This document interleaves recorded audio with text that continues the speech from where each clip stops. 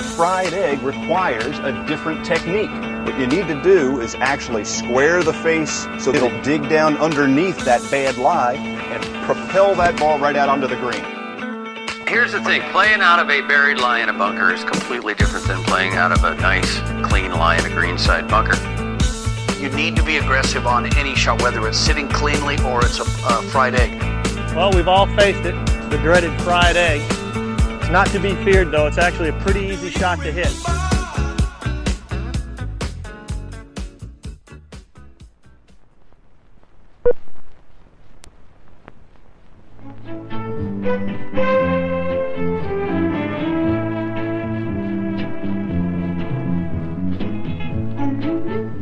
Sailing out of Gravesend, England on the trade route, Captain William Hilton, one August morning in 1663, came upon an island peaceful and serene. What you're hearing is the telecast of the 1969 Heritage Golf Classic. It was a new event held at a new golf course. Harbortown Golf Links had been built by a 43-year-old architect named Pete Dye. Back then, Pete Dye wasn't well known in a mainstream way, but his collaborator had a more recognizable name. Hello, I'm Jack Nicklaus. This is Pete Dye. The two men lean against the balustrade of an outdoor stairway, both looking a little flushed in their full suits. Pete and I have worked together to design and build the Harbortown Golf Links here at Sea Pines Plantation. We're here on the eve of the first Heritage Golf Classic to be played over the Thanksgiving weekend. And having a golf tournament on in the first year of operation, it's a dream come true for both of us. And golf course looks great, doesn't it, Pete? Looks beautiful, Jack. Really, it's been a lot of fun here, and we have such a great contrast today. The Bermuda grasses with the bahayas, centipedes, pine straw, brings you back to Pinehurst and some of the old British golf links. Looks great. It was quite a coup for Pete Dye to be there, on TV, side by side with the greatest golfer in the world. If you were a golf architect in 1969, you didn't get an awful lot of press, unless your name was Robert Trent Jones. So the opening of Harbortown marked a turning point in Pete Dye's career. Here was a course to be discussed. It was quirky and challenging, and it proved popular among the pros. One of those pros was Dean Beman, who played his first Heritage in 1971. My favorite golf course was Harbortown. And Harbortown was, today, is many players' favorite golf course. They really like it. Harbortown is a golf course that has just as many right to left as left to right holes. It has smaller greens. It demands accuracy. It doesn't favor a long hitter versus a shorter hitter. So I thought it had a great balance, and it was a great test of golf, and a fair test of golf. By 1978, Beman was commissioner of the PGA Tour, and he had just negotiated the purchase of a wild, soggy property near Jacksonville, Florida. There, he intended to build a new venue for the Tournament Players Championship. He wanted the course to tax the abilities of the world's best golfers while providing a better viewing experience for spectators. It would be a stadium golf course. And he knew the man to build it was Pete Dye. Today, on Fried Egg Stories, we are going back 4 decades to the building of the stadium course at TPC Sawgrass in the 1982 Players' Championship. This story has been told and retold over and over, and since it's Players Week right now, you'll no doubt be reminded by various journalists, TV hosts, and podcasters of the usual bits of lore. Dean Beman purchasing the property for $1, Pete Dye sketching a routing on the back of a placemat, the creation of the Island Green, the complaints of the pros, and Jerry Pate, after his victory in '82, hauling both Beman and Dye into the pond next to the 18th green. Don't get me wrong, we'll replay a few of those hits in this episode. We're not above that. But the real reason I'm curious about the TPC Sawgrass story has to do with the personalities involved and the contrasts between them. On the one hand, you had Pete Dye. Golf architecture was a passion for him, not just a business enterprise, and as we know, in the way he designed courses, he was intensely hands-on and independent. He was an artist. On the other hand, you had the PGA Tour under the leadership of Dean Beman. 13 years younger than Pete Dye, Beman was energetic and assertive, a deal maker. TPC Sawgrass was his venture, and he had ideas of his own about what it should be. No less an authority than Alice Dye, Pete's wife and most trusted design consultant, had her own doubts about the partnership between Dean and Pete. "Oh, Pete, you're crazy," she said. "You can't build for Dean. He's particular. He's efficient. He's all the things you aren't. He'll have his hands in there trying to tell you what to do. Don't do it." But he did. And oddly enough, it worked. In this episode of Fried Egg Stories, we'll try to figure out how. Today, the PGA Tour is the 800-pound gorilla of the golf world. Back in the 1970s, it was more like a newborn Capuchin. The Tournament Players Division, as it was then known, had just separated from the PGA of America, and it was a scrappy operation. Yeah, it was really a mom-and-pop shop back then. Adam Schupak is a golf journalist and the author of Golf's Driving Force, a biography of Dean Beman.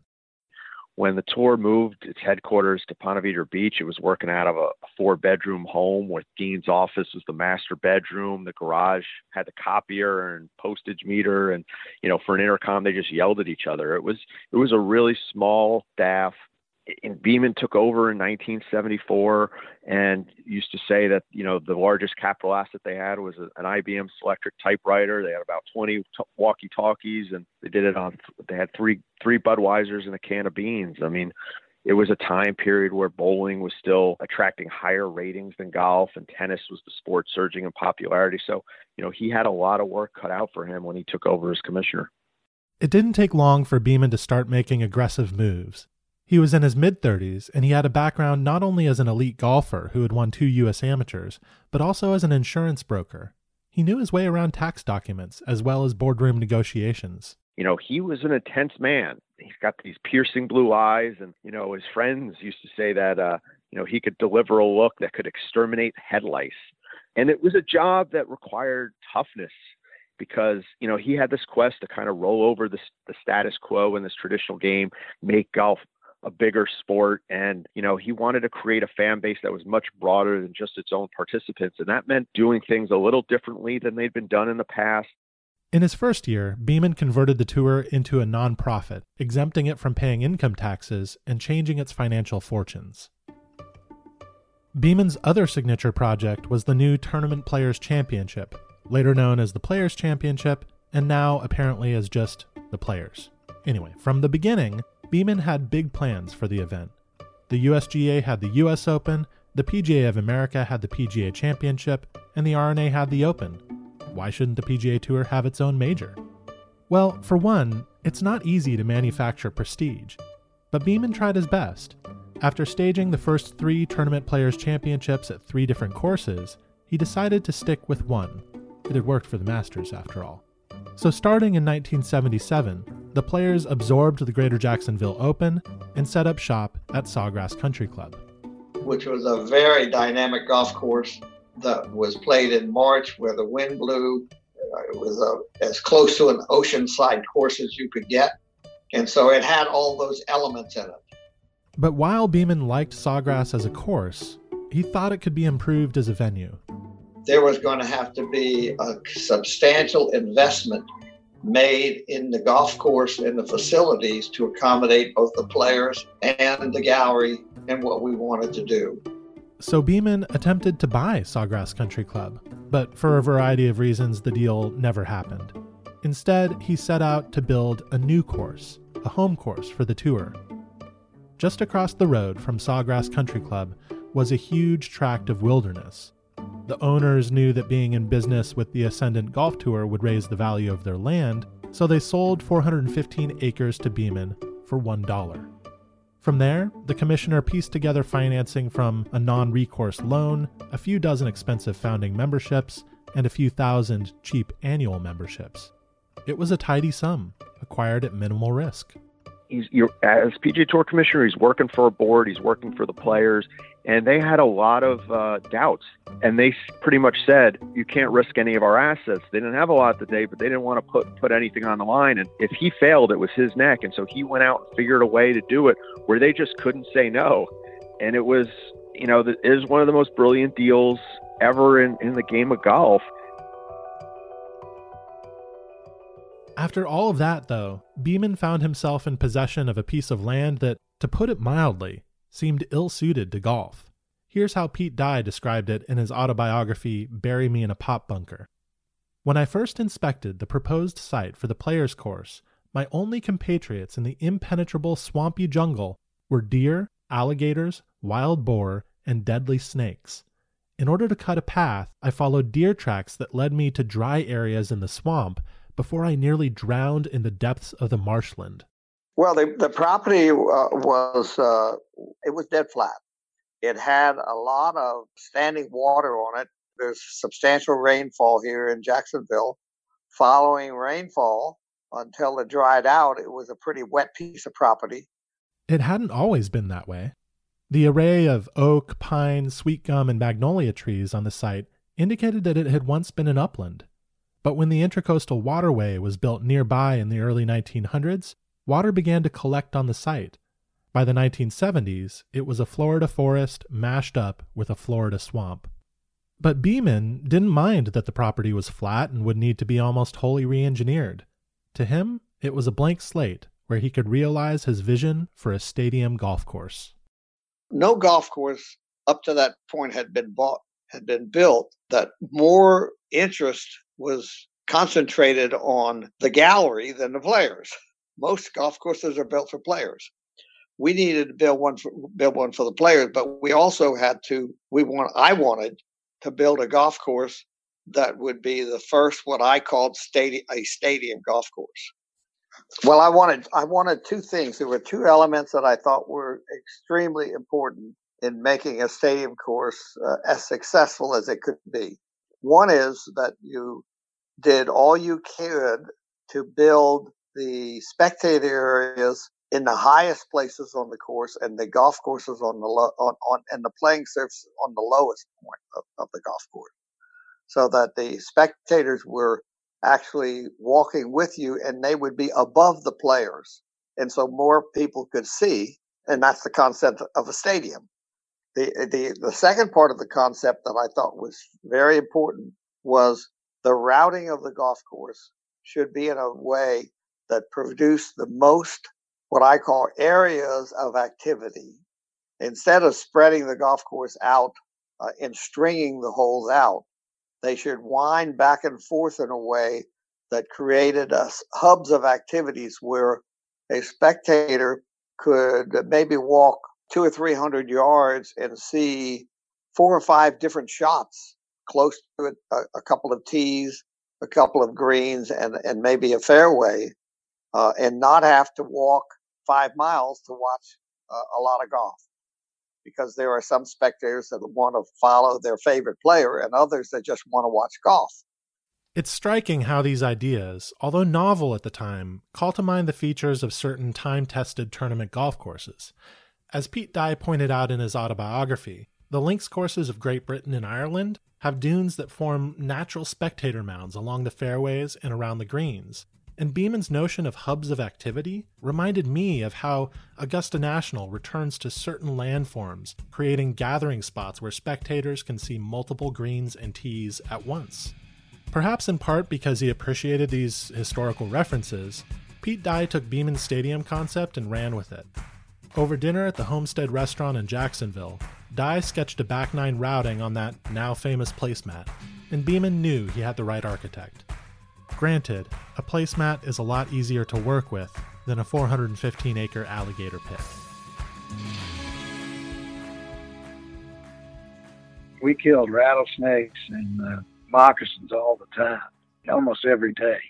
Also alligators and spiders and all kinds of stuff out on the site. And you wore snake boots or you didn't really go out there. Vernon Kelly was the project manager at TPC Sawgrass.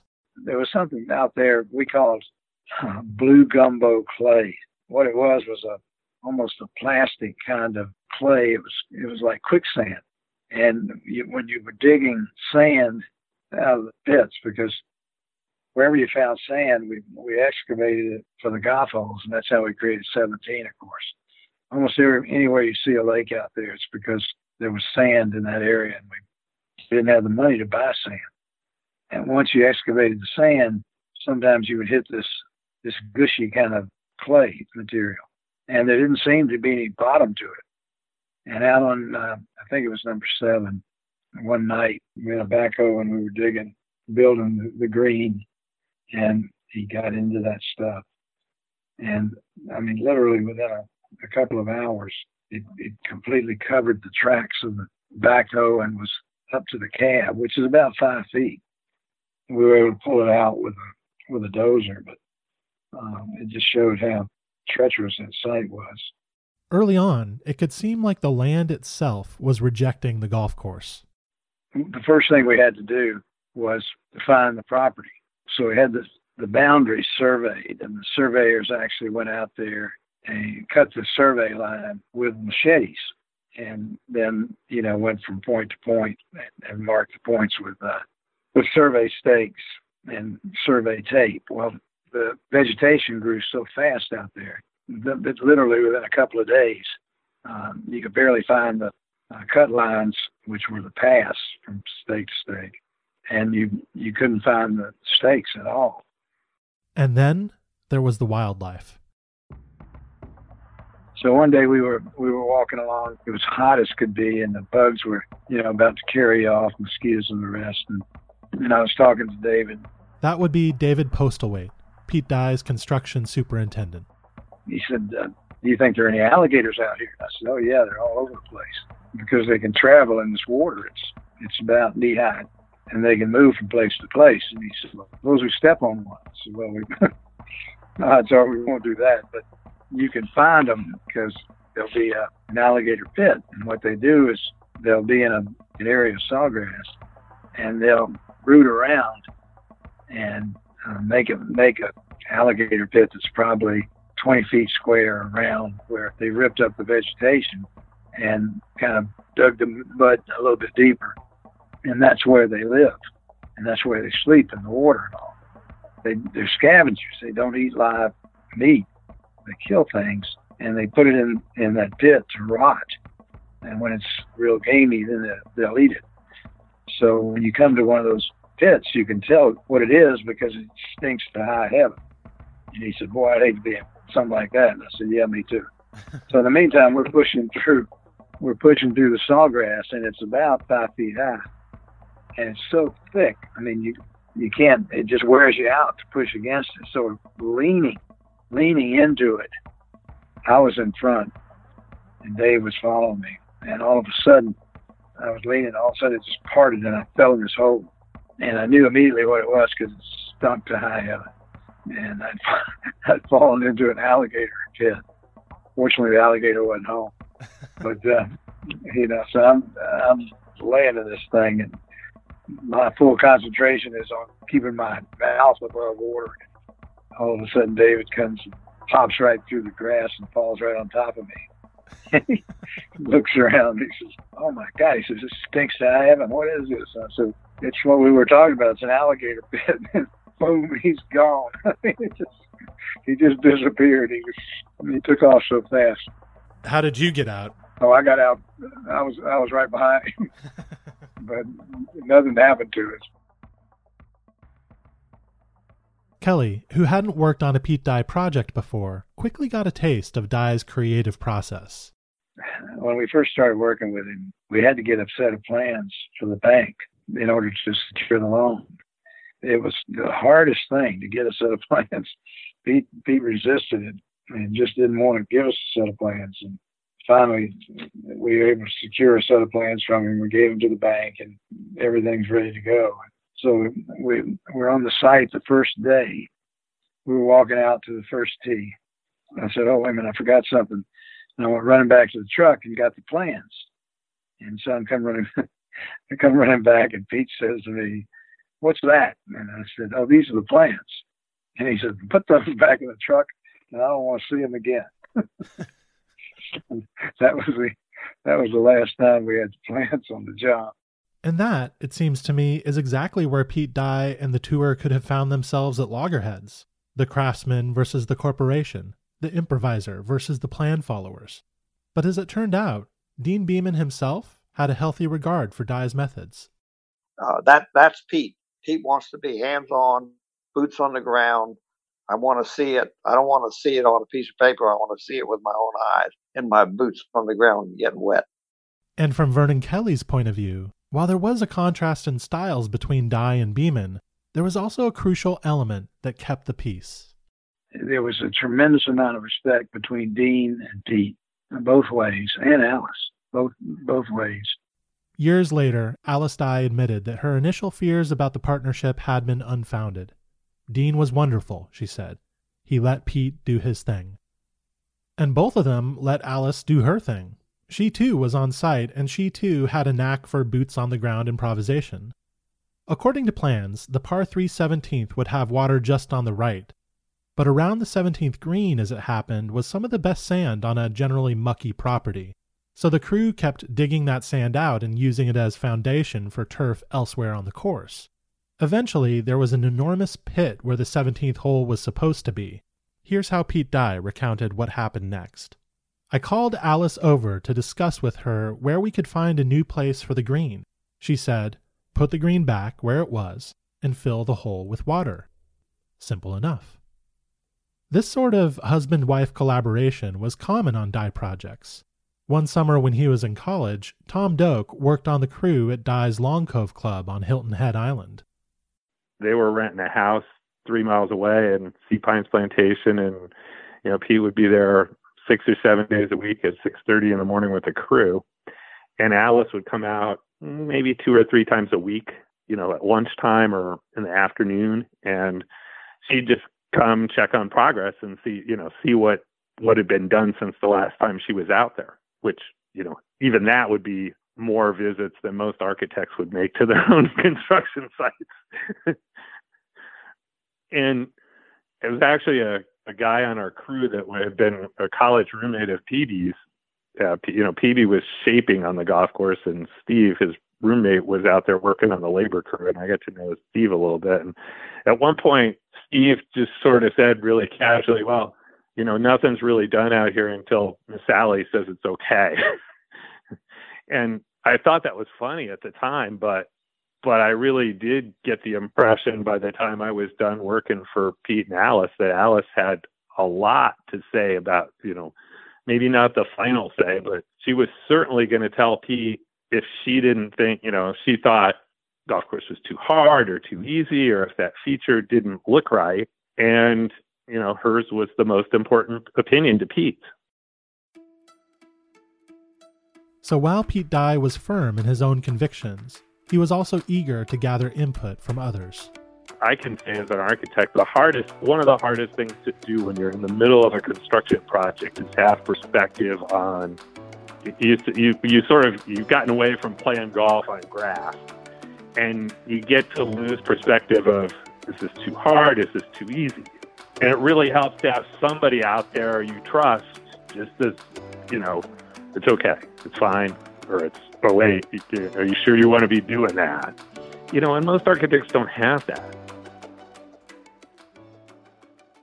The stadium course opened in 1980, but as the 82 Players' Championship approached, the first players to be held at TPC Sawgrass, the pressure on both Pete Dye and Dean Beeman ratcheted up. It was definitely a move forward for the PGA Tour because they were opening their own golf course. Sean Martin is a senior editor for PGAtour.com, and in 2017 he wrote a feature called Leap of Faith, behind the stadium course's wild debut at the 1982 Players' Championship. It's really great and a major inspiration for this episode.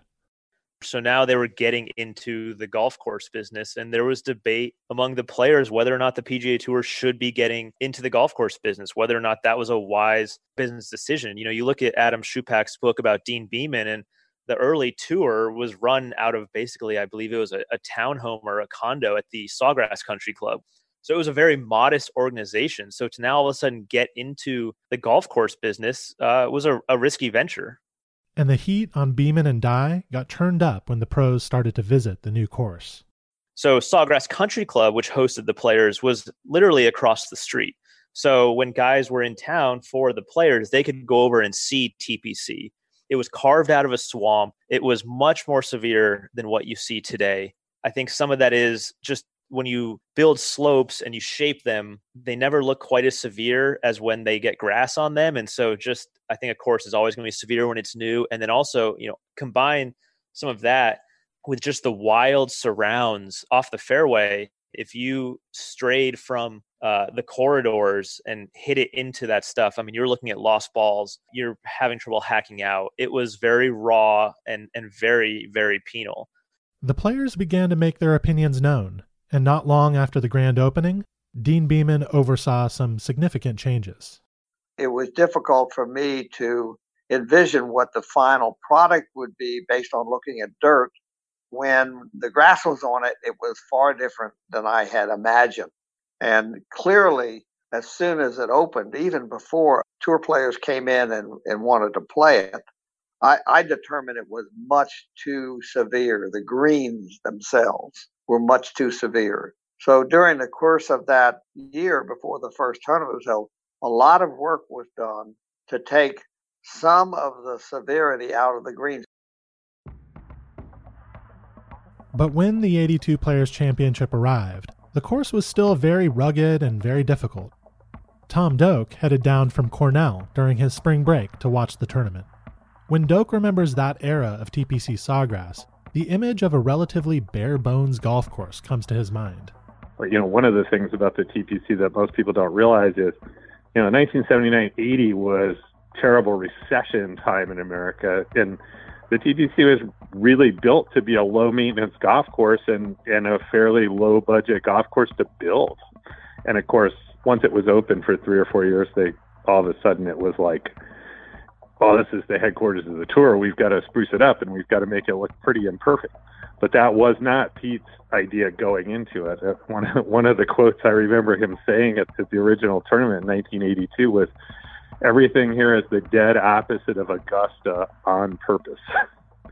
When Doak got to the tournament, he went out and found Pete Dye on the course. I think it was on like the 11th or 12th hole.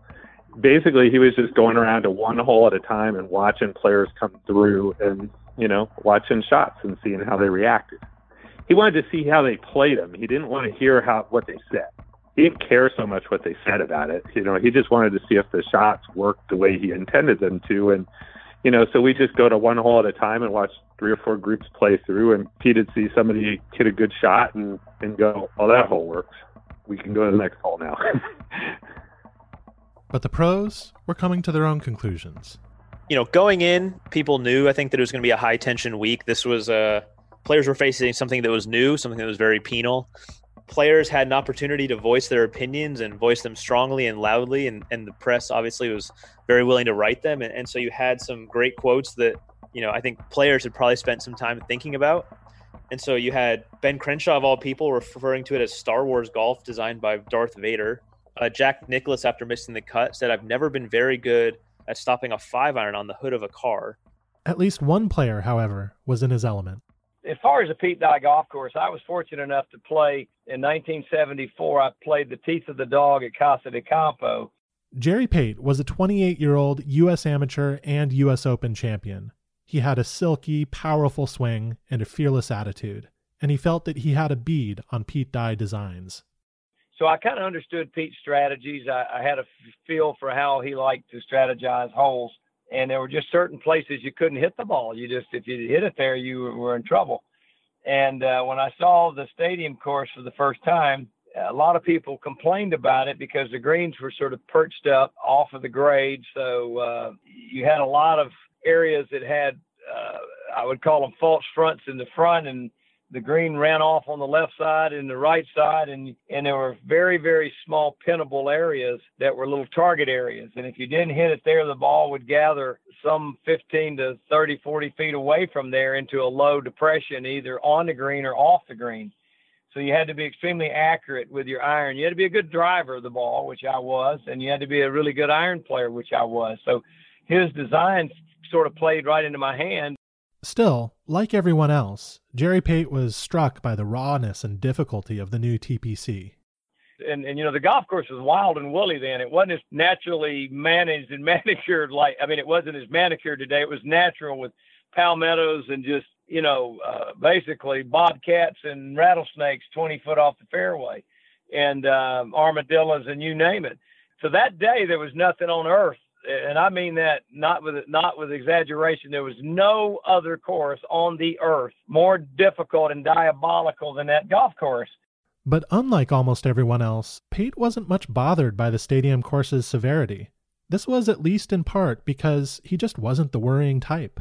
Yeah, so he was this gregarious ball striker, just fun-loving, flagging shots, and I guess maybe kind of cavalier in that way, aiming at flags and playing, I think, kind of carefree, because when you're that good of a ball striker, you can kind of do that because the ball's going to go where you aim. Pate also had the advantage of having played at the grand opening of TPC Sawgrass in 1980 and being paired with Dean Beman himself. Beman had shown him where he could be aggressive off the tee and taught him not to be intimidated by Dye's visuals. Look, the fairways are much wider than they appear. They're classic Pete Dye deception, who build up bunkers or slopes that will make the fairway look smaller than they are.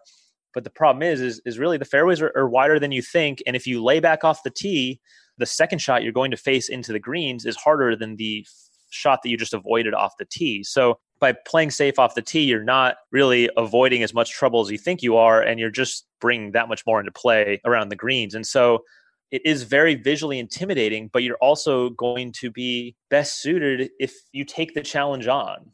So Pate was even more confident than usual going into the 82 players. Not only did he like Pete Dye courses and do well at them, not only did he have the right skill set and disposition, not only did he have intel on TPC Sawgrass, but he also had deep family connections to Jacksonville. His father had been born and raised there, and his mother had moved there in high school. Add it all up, and Jerry Pate felt that he had destiny on his side. I just knew I was going to win. It wasn't even a thought in my head. I knew it all along. While he didn't exactly jump out to the lead, he hung around, shooting 70, 73, 70. After 54 holes, he was tied for 6th, 3 shots behind his brother-in-law Bruce Litsky and co-leader Brad Bryant. Meanwhile, Pate was very aware of the rumblings among veteran players about the course and the tour's new direction. There was talk in the locker room that by the senior Hall of Famers, just before they were in the Hall of Fame, and I won't mention names, some of them are dead now, some are still alive in their 80s, and the talk was they were going to have a coup and fire Dean because we had no business owning a golf course, and it was crazy. And it was competing against some of these famous golfers' design careers. They had their own design careers going, so they're thinking, well, wait a minute. PGA Tour is hiring some outside guy named Pete Dye to design their golf course. Why didn't they hire a player? It was vitriol. It was anger. The players were mad, angry. You could use all those words. It was a big deal politically for Dean and Pete Dye, I can tell you. And there were some really top players that were, as I said, Hall of Fame golfers that didn't like the golf course at all. In fact, missed the cut. And then once you get something that's negative in your mind, you don't like the golf course, you're done. There's no way you're going to play well. And I loved it. On Sunday, after birdieing 12, Pate had closed the gap between himself and the leaders. The year prior, he had won in Memphis, and in celebration, he had leapt into the lake by the 18th green. So rumors were already going around TPC Sawgrass that if he pulled off the victory, he would do the same today. So anyways, I walked back to 13T, and I heard somebody kind of running up behind me, and they grabbed my arm. I turned around, it was Alice Dye, and she looked at me, and she said, "You got to win this thing, and you got to throw Pete in the lake." Alice's idea, it seems, was that a little playful public comeuppance might do some good. It might provide an outlet for the rising hostility toward her husband and their design business. Of course, Pete had been catching an ungodly amount of heat for this golf course, and Alice, I think, was a little bit worried. Can I turn around and looked at her, just calm as can be, and everybody used to think, when I played, I was cocky. I really wasn't cocky. I just, I knew in my heart I could pull it off, and I said, I'm going to win. Pate went on to par 13, birdie 14, and birdie the island 17th hole. He drove it right up the gut on 18 and had a 5-iron into the green. Until that point, the most famous moment in Pate's career had involved another 72nd hole 5-iron, this one at the 1976 U.S. Open. He hit it so close to a dangerous hole location that some accused him of pulling it. Today, the approach to the 18th at TPC Sawgrass is still a scary shot, Even when pros are hitting 8 or 9 irons, almost no one goes directly at the pin. But Pate did, with a 5 iron, and he knocked it to 2 feet. For me to hit that shot's like Ben Crenshaw hitting a 6-foot putt. He's not nervous. Jack Nicklaus isn't nervous on a 6-foot putt. Tom Watson wasn't nervous on a 6-foot putt. Lee Trevino was never nervous on a 90-yard wedge shot, and Jerry Pate was never nervous hitting a long iron shot. I mean, nerves weren't even in my vocabulary. And when I hit the 5 iron and I went to the press room, and I think Tom Place was running the interview for the PGA Tour, and he said, "Do you have any opening statements?" And I go, "Yeah, I guess I pulled another 5 iron." But let's go back for a moment to the 18th fairway, just after Pate had stiffed his approach. And the camera was on me. Little Davey Finch, who worked for CBS, and Trukinian is in the truck. I knew that. And, all my buddies at CBS were there, and I have no idea what they've said. But as I walked up the 18th fairway, Davey Finch says, "You going to jump in the lake?" And I said, "Pete Dye will go for a swim." As he waited for the groups behind him to finish, Pate saw Dean Beeman's wife, Judy, who urged him to throw Dean in the water with Pete. As that was happening, CBS, with Vin Scully calling the action, was working a bit of TV magic. There was a gator that had been seen in the pond at 17. So Frank Trukinian, the great CBS producer, put up a split screen, and there's kind of waiting for Jerry to throw them in at the trophy ceremony on one side, and the other side is this gator in the water. But what Vin said was that this gator is on the lake at 17. The lake on 18 is not connected, and so the television viewer is thinking they're about to jump into this gator-infested pond. Now, I didn't even think I was going to go in. I thought I would just throw them both in the lake, and that would be it. And then they were out there, in the lake, so I threw them both in the lake off the bulkhead, and then I jumped in behind them. But I never realized how high it was. And when I jumped in after the fact, I go back and look at those videos. Heck, it was about 8 foot off the water. That bulkhead was about 8 foot. So it's a pretty big racing dive, but to be 8 foot in the air. But we didn't care. There was so much adrenaline, the emotion of winning. It was an exciting time, and it was, a memory I'll never forget. It was as great as winning the U.S. Open, I can tell you. Dean Beeman has his own way of remembering the experience. How did the water feel? It was pretty ugly.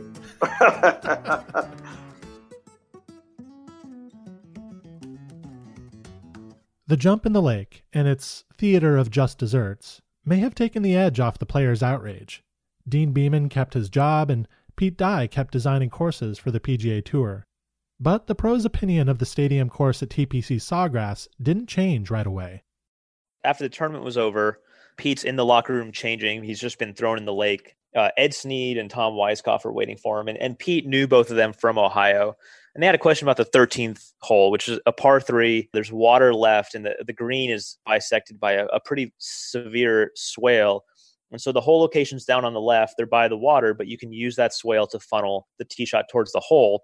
However, if you miss on the wrong side of it, you're now putting down a very steep slope to the hole. 2-putting is almost impossible. So Ed and Tom had played together. They said their tee shots landed within 2 feet of each other. One of them funneled down towards the hole. The other stayed up top. And they were asking, how can we have a golf course where 2 shots that land within 2 feet of each other have such vastly different results? That doesn't seem fair. Pete looks at them and he says, well, the only reason that happened is because you guys are chicken. If you were aiming at the hole, that 2 feet wouldn't have mattered at all. But you're afraid of the water on the left, so you're aiming for a slope in the green to try to save you. And that has too small of a margin for error, which you just told me you're not good enough to hit. In spite of appearances, though, Pete Dye was not unmoved by the criticism. He wrote in his autobiography, "The verbal assault against our new creation hit like a stake in my heart." Still, he saw no evidence that the course was too hard. After all, Jerry Pate had won at 8 under. In order to make the top 10, you had to break par. In fact, Dye said at the time, when they learn how to play the stadium course, we may have to put in some more obstacles to keep them totally frustrated. But ultimately, it wasn't Dye's call. After the '83 Tournament Players Championship, the pros revolted. According to Adam Schupak's account, a group of top players sent a letter of complaint to Commissioner Beeman. Among the signees were Ben Crenshaw, Hale Irwin, Jack Nicklaus, Craig Stadler, Tom Watson, and Tom Weiskopf. Quickly, Beeman arranged a meeting at TPC Sawgrass between Pete Dye and a player committee. They toured the course, and the players grilled Dye about the green contours. The commissioner saw their side. Well, some of the lowest areas on the greens that were pin positions were in places that the green surfaces at the higher part of those greens were so severe that the ball coming off the high side down to the low side wouldn't stay on the green at all. So it was literally impossible to not three-putt many, many times from one transition part of a green to another. And the players were right. It was too severe. It was still too severe to be really a fair test of golf. You know, our feelings were still hurt, but they were right. Months later, Ben Crenshaw, the co-chair of the architectural committee, presented a list of changes to be made to the stadium course. At that point, Dye almost certainly saw the writing on the wall. How do you think Mr. Dye reacted to or felt about the fact that he was modifying or had to modify the course? The answer is he was very reluctant to make the changes that we wanted made. He wanted it as difficult as he could because he wanted to challenge the best players in the world. And he didn't care. He didn't think golf was fair in the first place. So he was not happy with the continual modifications of it. But the modifications were made, mostly carried out by Dye's associate Bobby Weed between 83 and 88. Weed once said, "One of my biggest regrets of being in the business is I was the one who had to make all the changes." Those changes did, however, mollify the pros, and TPC Sawgrass, which today boasts Augusta-like conditions complete with flower beds accenting the arena of the 17th hole, is now highly regarded among PGA Tour members. In a way, it's become a symbol of the tour that Dean Beeman built. Sturdy, impressive, and efficiently run. Here's Adam Schupak. Dean came along at a time where the PGA Tour was just this mom and pop shop, and he really, during his 20 years tenure, assembled the building blocks that are the foundation of the modern PGA Tour. And I feel like the PGA Tour is still running the Dean Beeman playbook. It's worked all this time, and it continues to seem almost invincible and impenetrable to whatever comes along. It's just a well-oiled machine. Now, whether the alterations to Dye's original design were for the best remains a topic of debate in the golf world, one that breaks down along familiar lines.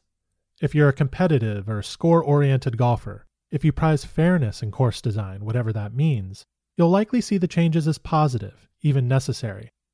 Others may argue that fairness is an irrelevant concern, especially when everyone is competing on the same course. These people may wish that more of the rugged quirk of Dye's original design had been preserved. Tom Doak takes a fairly diplomatic view.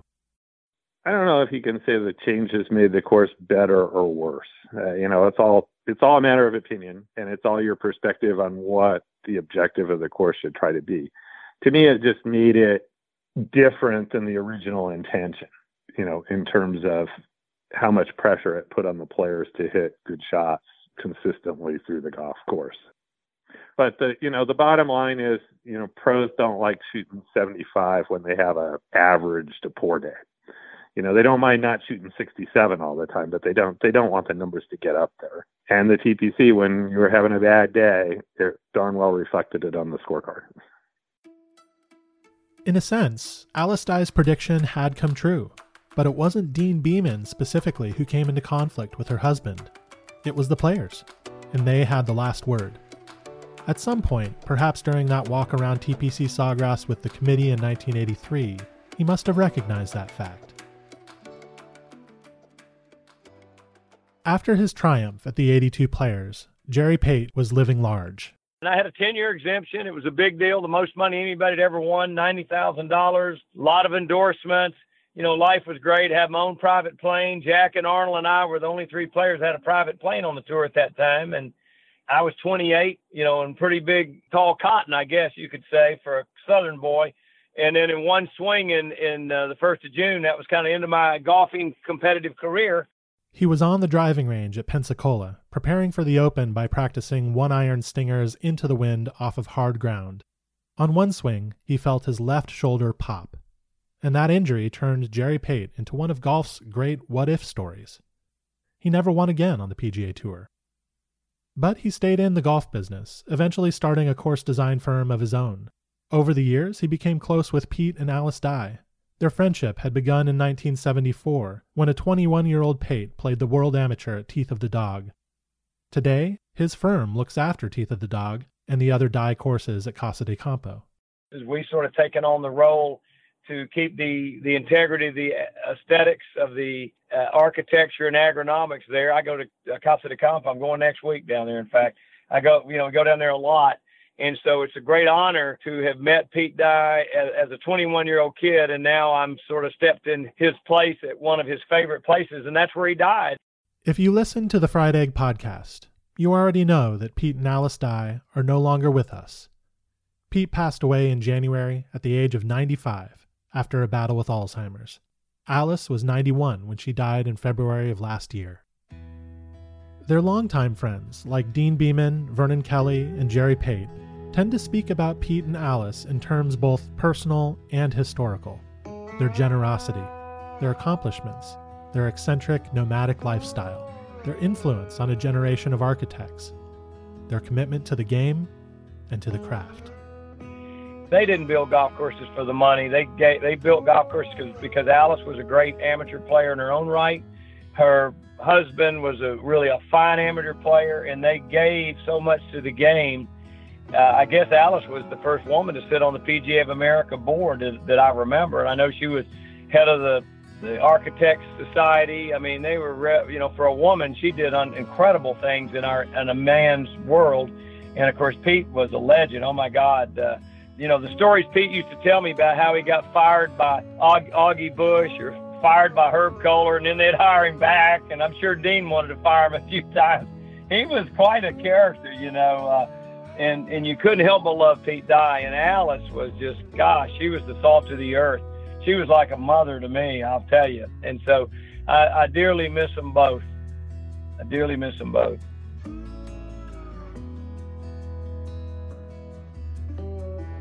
This was the 4th episode of Fried Egg Stories. It was created and hosted by me, Garrett Morrison, with mixing and engineering from Jay Vierick. Our executive producer is Andy Johnson. Thanks for listening.